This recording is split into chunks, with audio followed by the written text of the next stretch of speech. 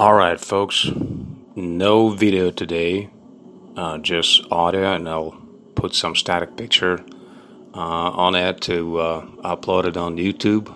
And maybe I should just go ahead and make an MP3 and upload to my Google Disk and share the link. I don't know, but we'll see. So but no video today. I'm thinking of wrapping up, ending this discussion of toxic Calvinism, or why are Calvinists so angry, some of them? What do they tend to be jerks? And we all encountered nasty and hateful, spiteful individuals, even here on Facebook. I know some, I could name some names, people who've been blocked by many Calvinists and Sovereign Grace people, who've also blocked many Calvinist and Sovereign Grace people, and just not very pleasant individuals. And so we set out to try to count and how come that people believe in high grace yet show very little grace in their dealings with their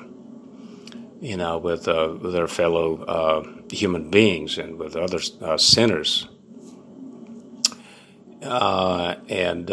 We covered some stuff, and I may have been too wordy. I may have said too many things in a very unscientific manner, So I may have just muddied the waters. So, I got depressed over the project, just thinking, oh boy, it is a complex issue. You think of it. Why? There are many ways that this phenomenon can be explained of nasty Calvinists around. First of all, of course, our sin. People are sinners, but that's a very generic answer. No one's satisfied with that usually, because it appears to be a particularly Calvinistic problem. So why are they more sinful than everybody else? And somebody actually commented on my first video that they said, well, when was the last time that you interacted with Arminians? They also tend to be very, nasty and vehement and defending their, free will, heresy, and all that stuff. And I agree, there are nasty people all over. But I was dealing with a specific problem, which appears to be somewhat prominent among us Calvinists or Sovereign Grace people. And it's rather, paradoxical that somehow people who profess to believe in grace show very little grace. And does it mean that, all of those people are simply unregenerate?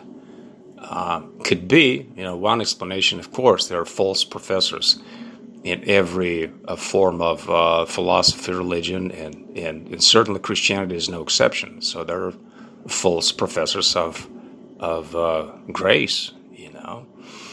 If we equate teachings of grace with Christianity, and I believe that the gospel is the message of grace, therefore we ought to be gracious. If we're not gracious, it's a scandalous thing. So we all must take pause and think about the ways we interact with other people. Does it really show that we believe in sola gratia, in grace alone? Another explanation would be that since people focus so much on this verbal precision in articulating the doctrines, and so the set of propositions, as we say, well, truth is propositional, blah, blah, blah, blah, blah, blah. So the gospel has to be very precise, very meticulously articulated. Okay, we get good at that, and somehow, deep inside, we remain semi-Pelagian, even about this process of accumulating the truth. We confess with our lips that it's all revealed by a supernatural work of the Holy Spirit, so it's all by grace alone, but we don't really believe it. I.e., we think that it's somehow that through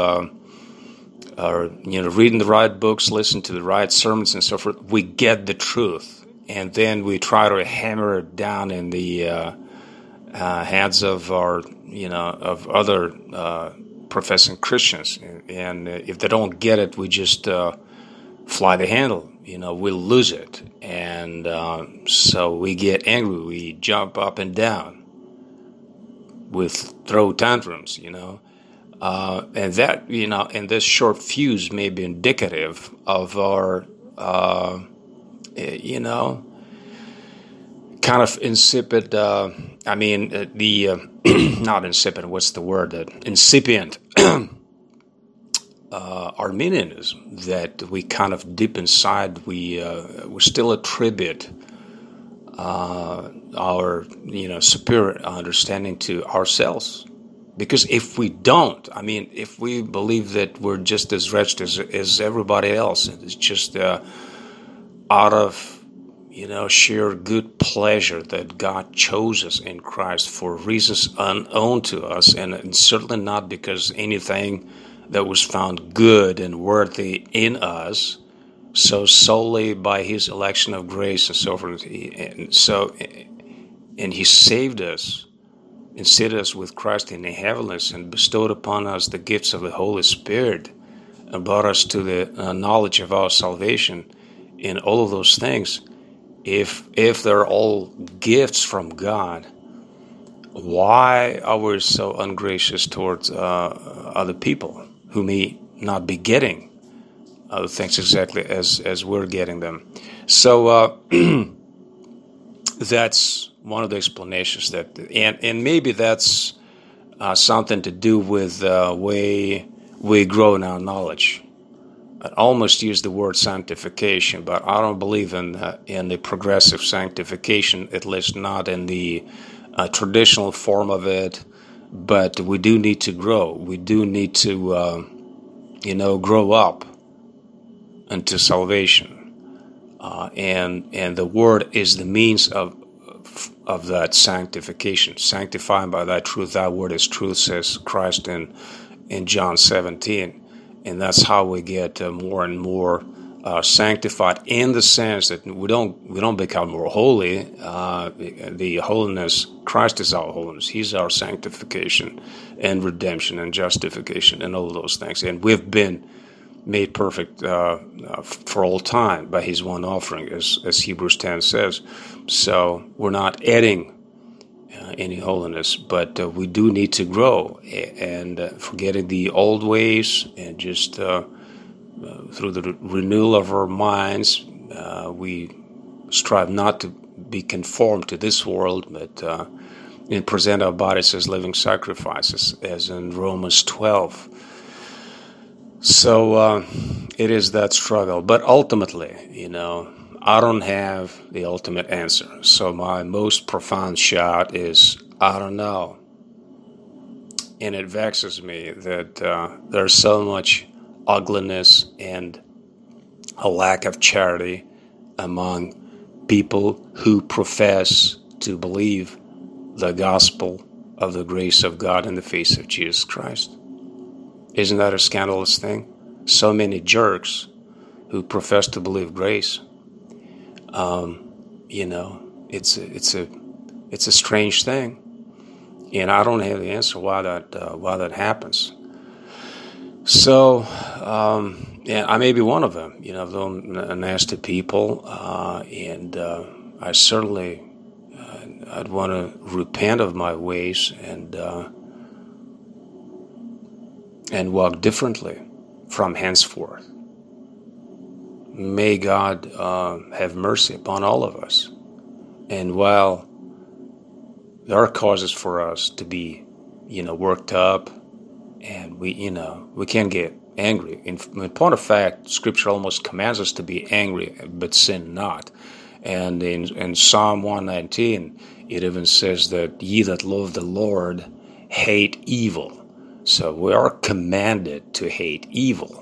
So not to make peace with evil things and so forth. And Arminianism is a lie, is a heresy. We're not to make peace with Arminianism by any means, or any other heresy that is out there. At the same time, when we instruct, when we preach, when we teach, we ought to do that with meekness of mind, with gentleness, and with fear and trembling, knowing ourselves, if it weren't for the grace of God, would be just in the same condition. And we ought to love people. If we're called to love our enemies, we're to love even, those people who espouse strange and false teachings. So, but this is, it's kind of corny. I mean, everybody knows that we're to love our enemies. It's just we're not actually doing it. So, okay, that's that. All right, may God bless you all, people.